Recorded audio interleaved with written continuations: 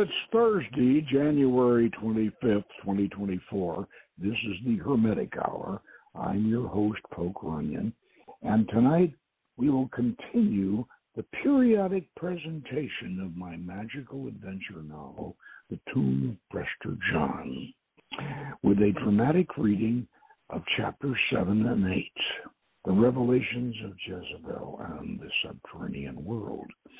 This is a tale of magic, adventure, and intrigue with archaeologists Marion, Roland, and Sophie Iskandar, searching for the lost tomb of Crusader-era warrior priest king Prester John, whose vast treasure could tip the balance of world finance.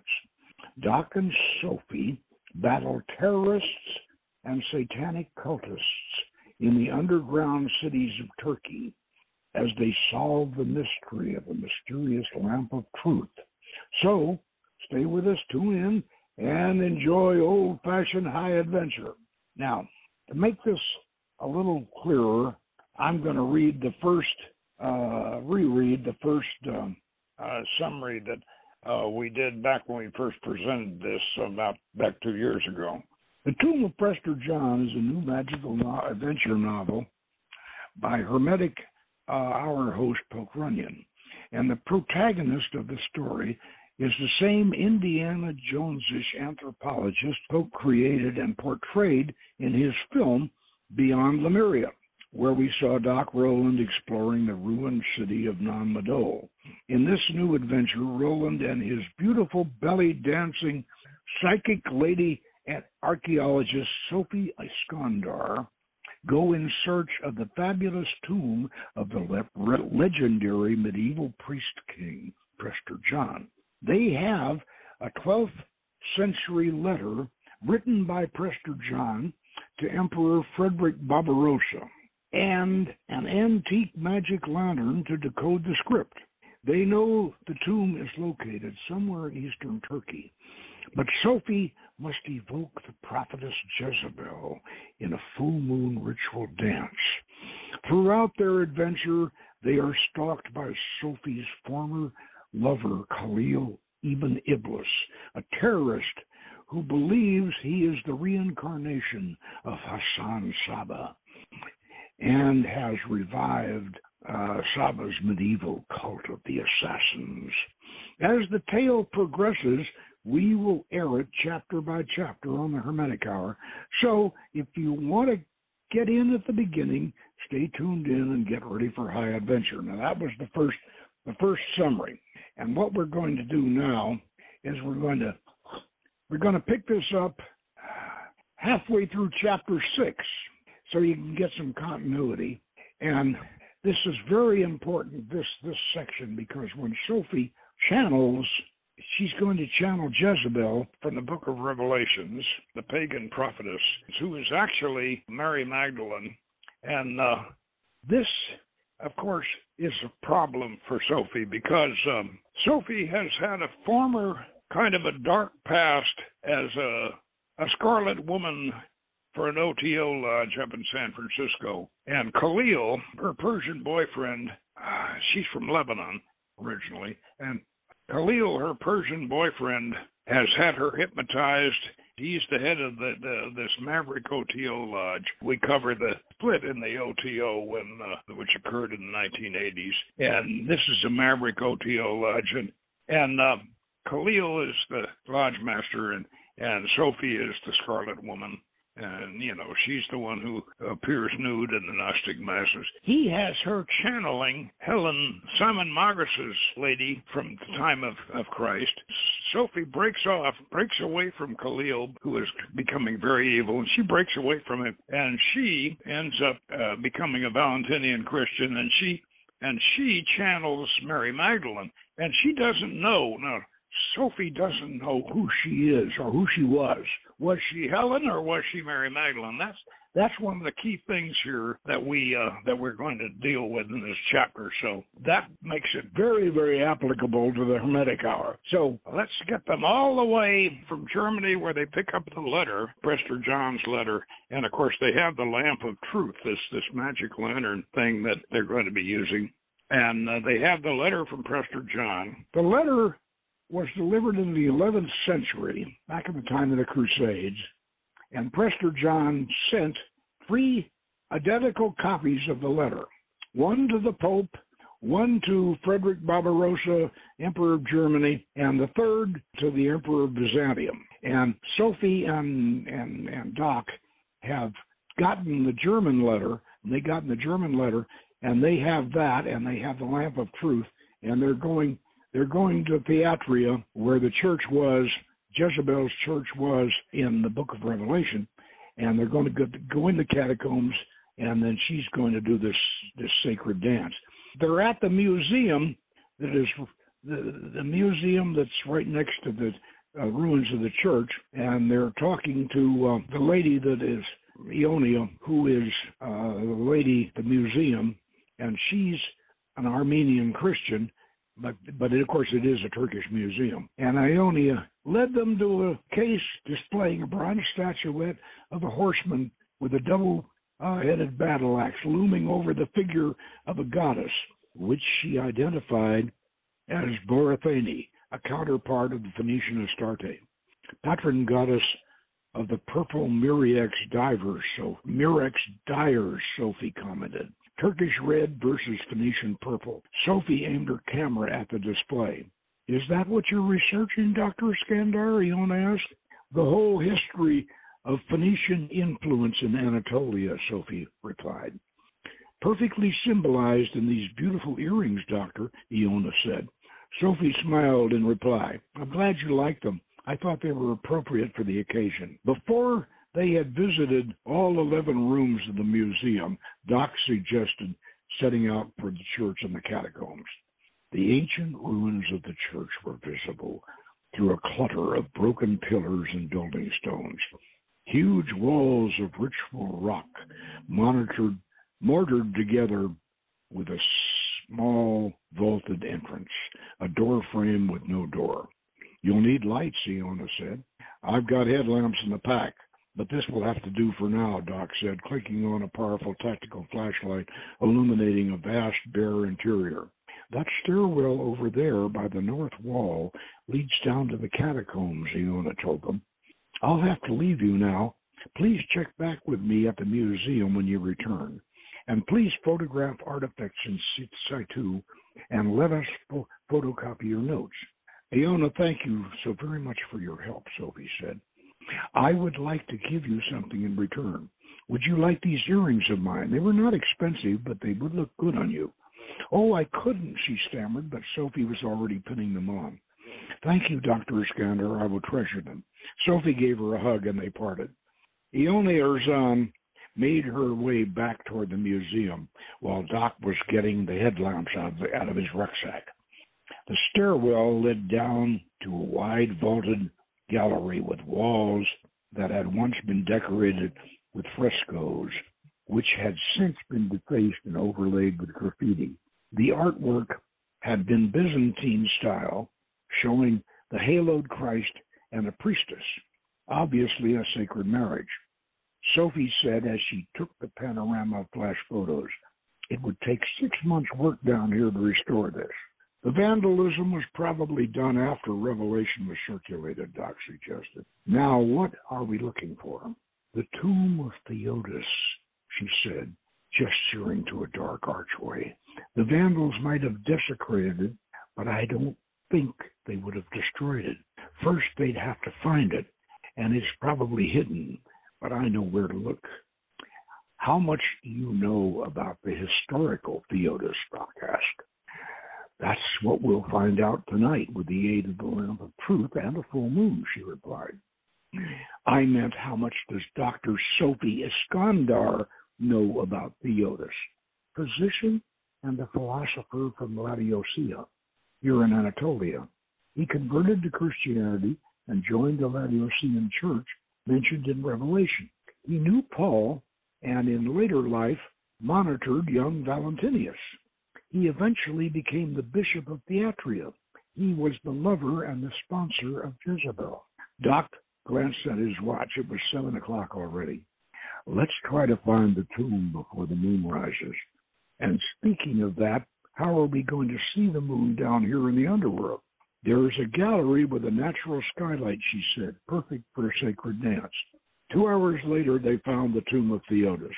The entrance had been plastered over and marked with his monogram, a letter T in a Christian fish symbol.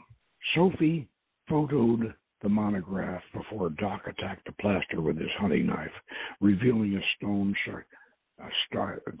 sarcophagus with Theodos' effigy carved on the lid.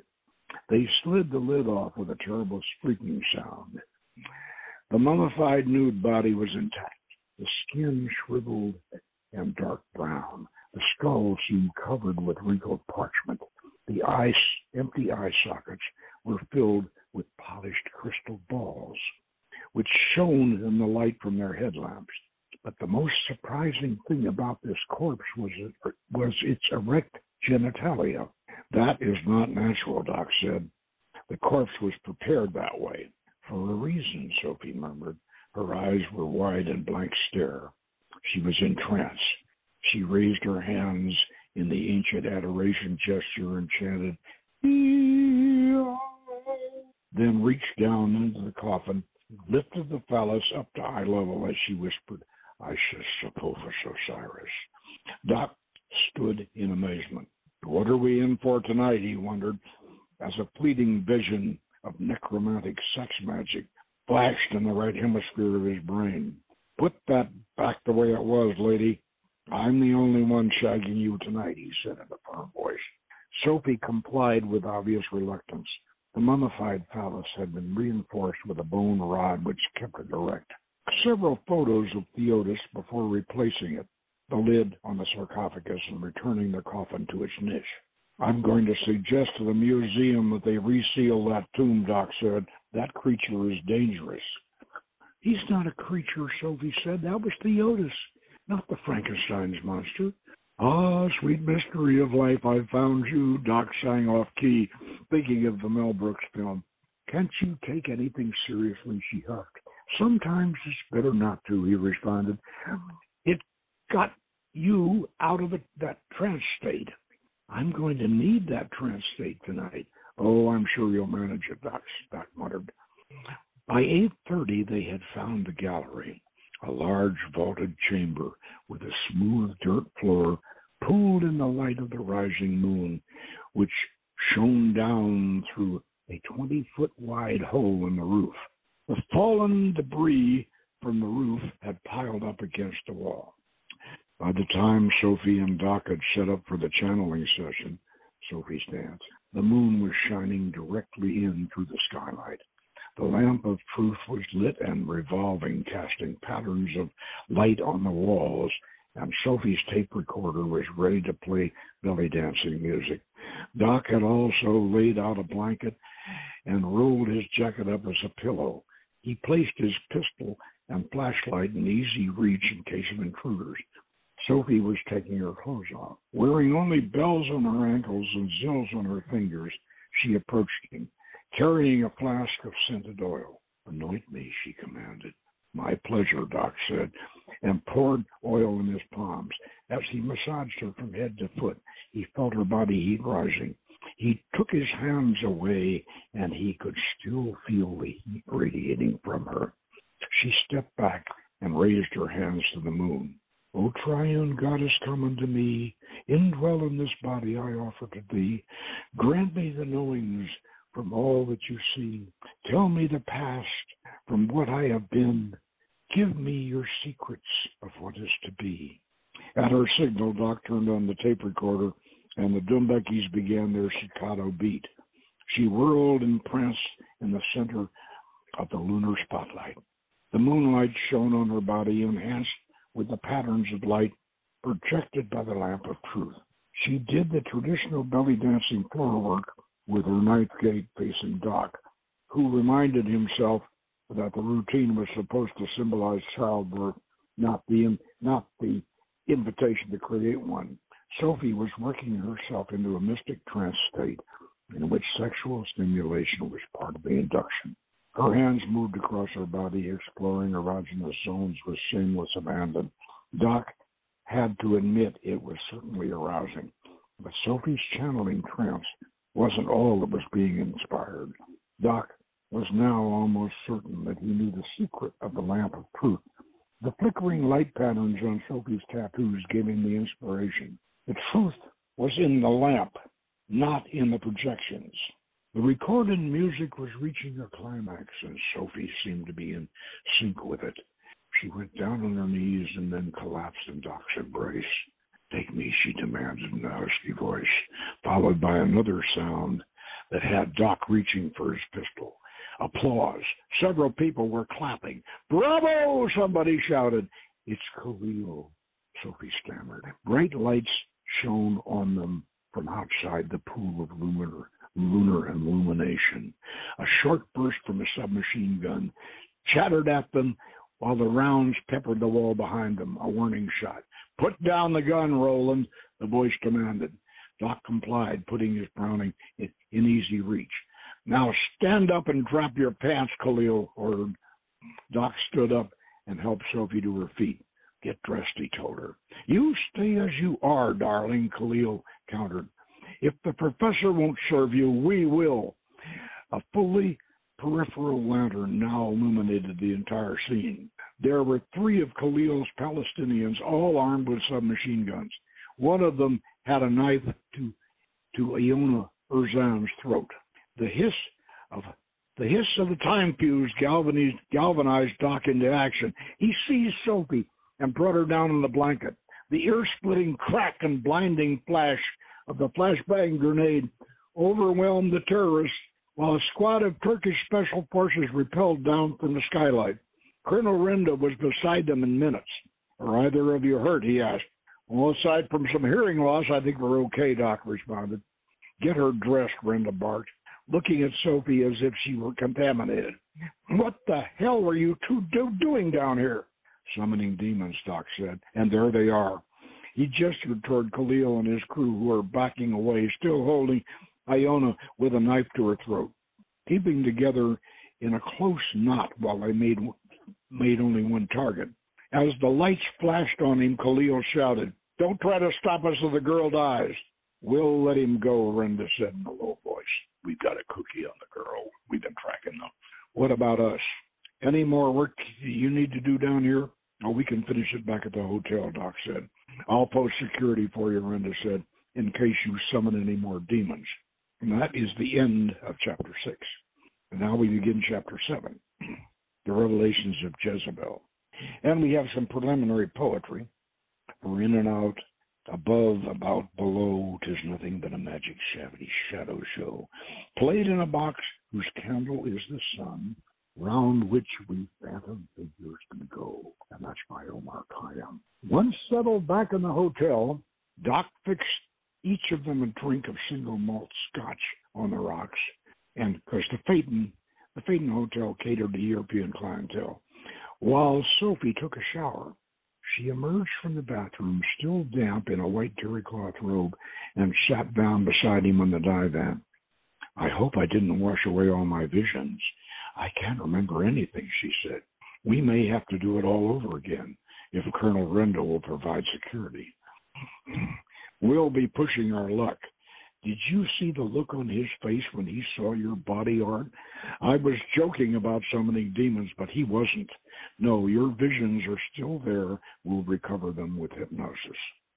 After they finished their drinks and cigarettes, Doc set the lamp of truth on a side table and sat Sophie on a chair facing the lamp, which he lit and set in motion.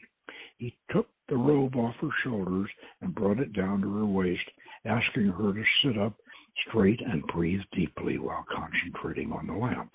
He then directed her consciousness through her body, starting from with her feet and up to the pelvis, relaxing all the muscles, tendons, and ligaments all the way up the backbone to her neck and down the shoulder to her arms and hands until she was completely relaxed while still sitting erect.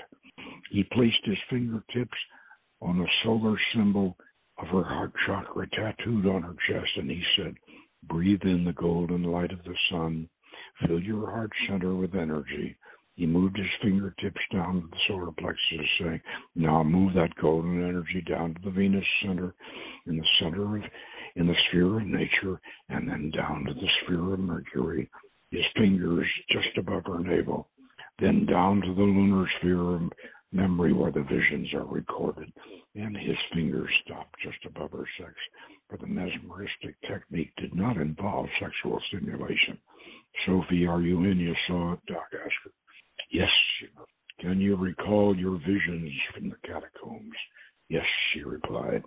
What did you learn? I learned that I was responsible for my Lord's death on the cross. Who told you that? Simon Magus, she blurted out. Explain that to me, I don't understand, Doc asked. She was shivering. This was obviously painful for her, and Doc wondered if he ought to release her from his request. But she bravely continued. Simon and Jesus were good friends. They had been fellow students in Alexandria. Simon helped Jesus carry his cross that day, and Simon had asked him, why are you letting them do this to you? You have the seventh power. You are a more powerful magician than I ever was or could be. Why are you letting them do this to you?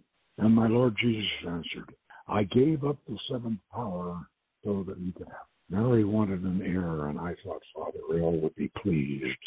But I forgot that my Father in heaven is not the God of the Jews. They have no afterlife. They do, but they don't know it, Simon said. Yahweh is the demiurge. He keeps them enslaved lifetime after lifetime. Don't make my mistake, Simon, Jesus told him. Don't ever give up the seventh power. And this is what Simon reported to me, and I was determined to teach this as the inner secret of the sacred marriage, only for the pneumatics of the Christian faith. Sophie slumped in her chair, and Doc decided to bring her out of a trance. This was enough for one night. The other visions were still there and could be unlocked later, and he wanted to see if his own inspiration about the Lamp of Truth was valid. When she was recovered, he explained to her that he had had his own inspiration during her dance about the Lamp of Truth that he wanted to check out. Get out your photostat of the Prester John letter and spread it out on the table, he asked her. And while she was doing that, he set about dismantling the lamp, removing the perforated copper cylinder. He was very carefully pried it open and spread it out. He used a thick telephone directory to weigh it down and press it flat, revealing a rectangle of exactly the same dimensions as the Prester John letter. Voila, Doc explained. A series of words were clearly delineated in the pattern of slots that had been cut in the copper sheet. The Lamp of Truth had yielded its secret. Now all we have to do is translate it, Doc said. Sophie moved in close, her robe hung open. Enough work for tonight. It's playtime, she purred. And that is the end of chapter 8, the end of chapter 7. And we begin chapter 8, the Subterranean World. And that has some preliminary poetry. They say the lion and the lizard keep the courts where Yamshi gloried and drank deep, and Baram, that great hunter, the wild ass stamps o'er his head, and he lies fast asleep, and that too is by Omar Khayyam. Doc Roland had been an adventurer long enough to appreciate the kind of women who liked to hang out with adventurers. Like the men they bonded with, the closer they got to death, the more alive they felt, and the hotter they became sexually. It was 4 o'clock in the morning before they finally got to sleep. And 8 in the morning, they were awakened by the telephone. It was Colonel Renda. Have you cracked the code? Not yet, Doc growled. We've been celebrating. Celebrating what? Being alive. I'll pick you up at noon for lunch. Roger that, Doc growled again. Are we going to share any more intel with him? Sophie mumbled. Maybe with him, but not with Iskandar. Will you make coffee? If you give me a kiss, she purred. Doc looked at all 5 foot 10 inches of her, while she looked at all 10 inches of him. Get up and make coffee, he ordered. Yes, sir, she said and saluted. After coffee and the last of the baklava, they got to work. Once the registration marks on the corners of Prester John's letter were lined up with the corners of the lamp of truth's copper sleeve. The Latin words of the coded message showed up in the rectangular slots. In cavernous sub ecclesia sancti Gregori Iasit Theorsis Prestorius Johannes. The sequence translated thus: in caverns beneath the Church of St. Gregory lies the treasure of Prester John. But where is the Church of St. Gregory, Sophie wondered. In Cappadocia, and much of that's underground, Roland observed. And how much of this do we share with Colonel Renda? Sophie wondered. Good question, Doc said. We have to get that gold out of Turkey, but we have to find it first. And we may need his help, and especially his protection. Well, Turkey does belong to NATO. They are on our side, she mused. I'm not sure what our side is anymore, Doc offered. MythTech is an NGO, but the CIA doesn't run it. Palescu does, and he runs your boyfriend Khalil, and God knows what else. Renda said he had a cookie on that girl Leona, Sophie remembered. I hope she's still alive. Well, he'll be here in 10 minutes. There was a knock at their door. He's early, Doc said. Doc opened the door. Colonel Renda's scowling face boded ill. The girl's dead. Drug overdose, he snarled. They drugged her and raped her to death. He handed the earrings to Sophie. From your boyfriend, Ibn Iblis. He knew they were yours. Sophie closed her fist on the earrings. Her eyes welled with tears. She was so innocent, she murmured. So are we all, Renda observed, as he moved to the center of the room and put a large valise on the coffee table. He opened the case and erected a copper wire-wrapped tube topped with a copper sphere. Then he unbound a long power cord and found an outlet on the wall. When he plugged it in, he flipped a switch in the valise, and the unit began to hum and vibrate. He pointed his finger at the copper sphere, and an electric blue spark crackled from his fingertip to the copper ball. Tesla coil, he informed, so we can have privacy. This room is bugged, and after they released Ibn Iblis, I don't trust Istanbul. Doc was really upset. He didn't trust Istanbul either, and Khalil's people were on the loose. He should have checked the room out the way he had been doing it all along. Things were moving too fast, but that was no excuse. Things always move too fast. I'm afraid we're compromised, he reluctantly declared. How so, Renda asked. Well, Sophie and I decoded Prester John's letter, and I vocalized the location of the treasure. It's under the Church of St. Gregory in Cappadocia. Khalil is probably almost there by now. The points of Renda's black handlebar mustache almost came together over the bridge of his hawk nose as his facial features twisted in a thought-provoking squint. Did the letter specify Cappadocia, he asked. No, just the Church of St. Gregory, Doc said. Renda began to chuckle. That he's going to the wrong place. The ancient capital of Prester John. And that's where we will end for tonight. And we will in a couple of weeks we'll have another chapter, and you'll find out more about where the treasure of Prester John is. And I hope that you enjoyed this. That's really what I used to do before I became a magician, is I wrote adventure stories and adventure novels. And if you enjoyed this one, you will certainly like Tower of Darkness, which also involves a treasure, Solomon's Seal. And you can get Tower of Darkness at PokeRunyon.com. And so certainly visit our bookstore. And we also have another magical adventure novel, and Adams's Quest and Shamgar the Purple Dragon. Anyway, next week we'll be back with another Hermetic mystery, and until then, good magic.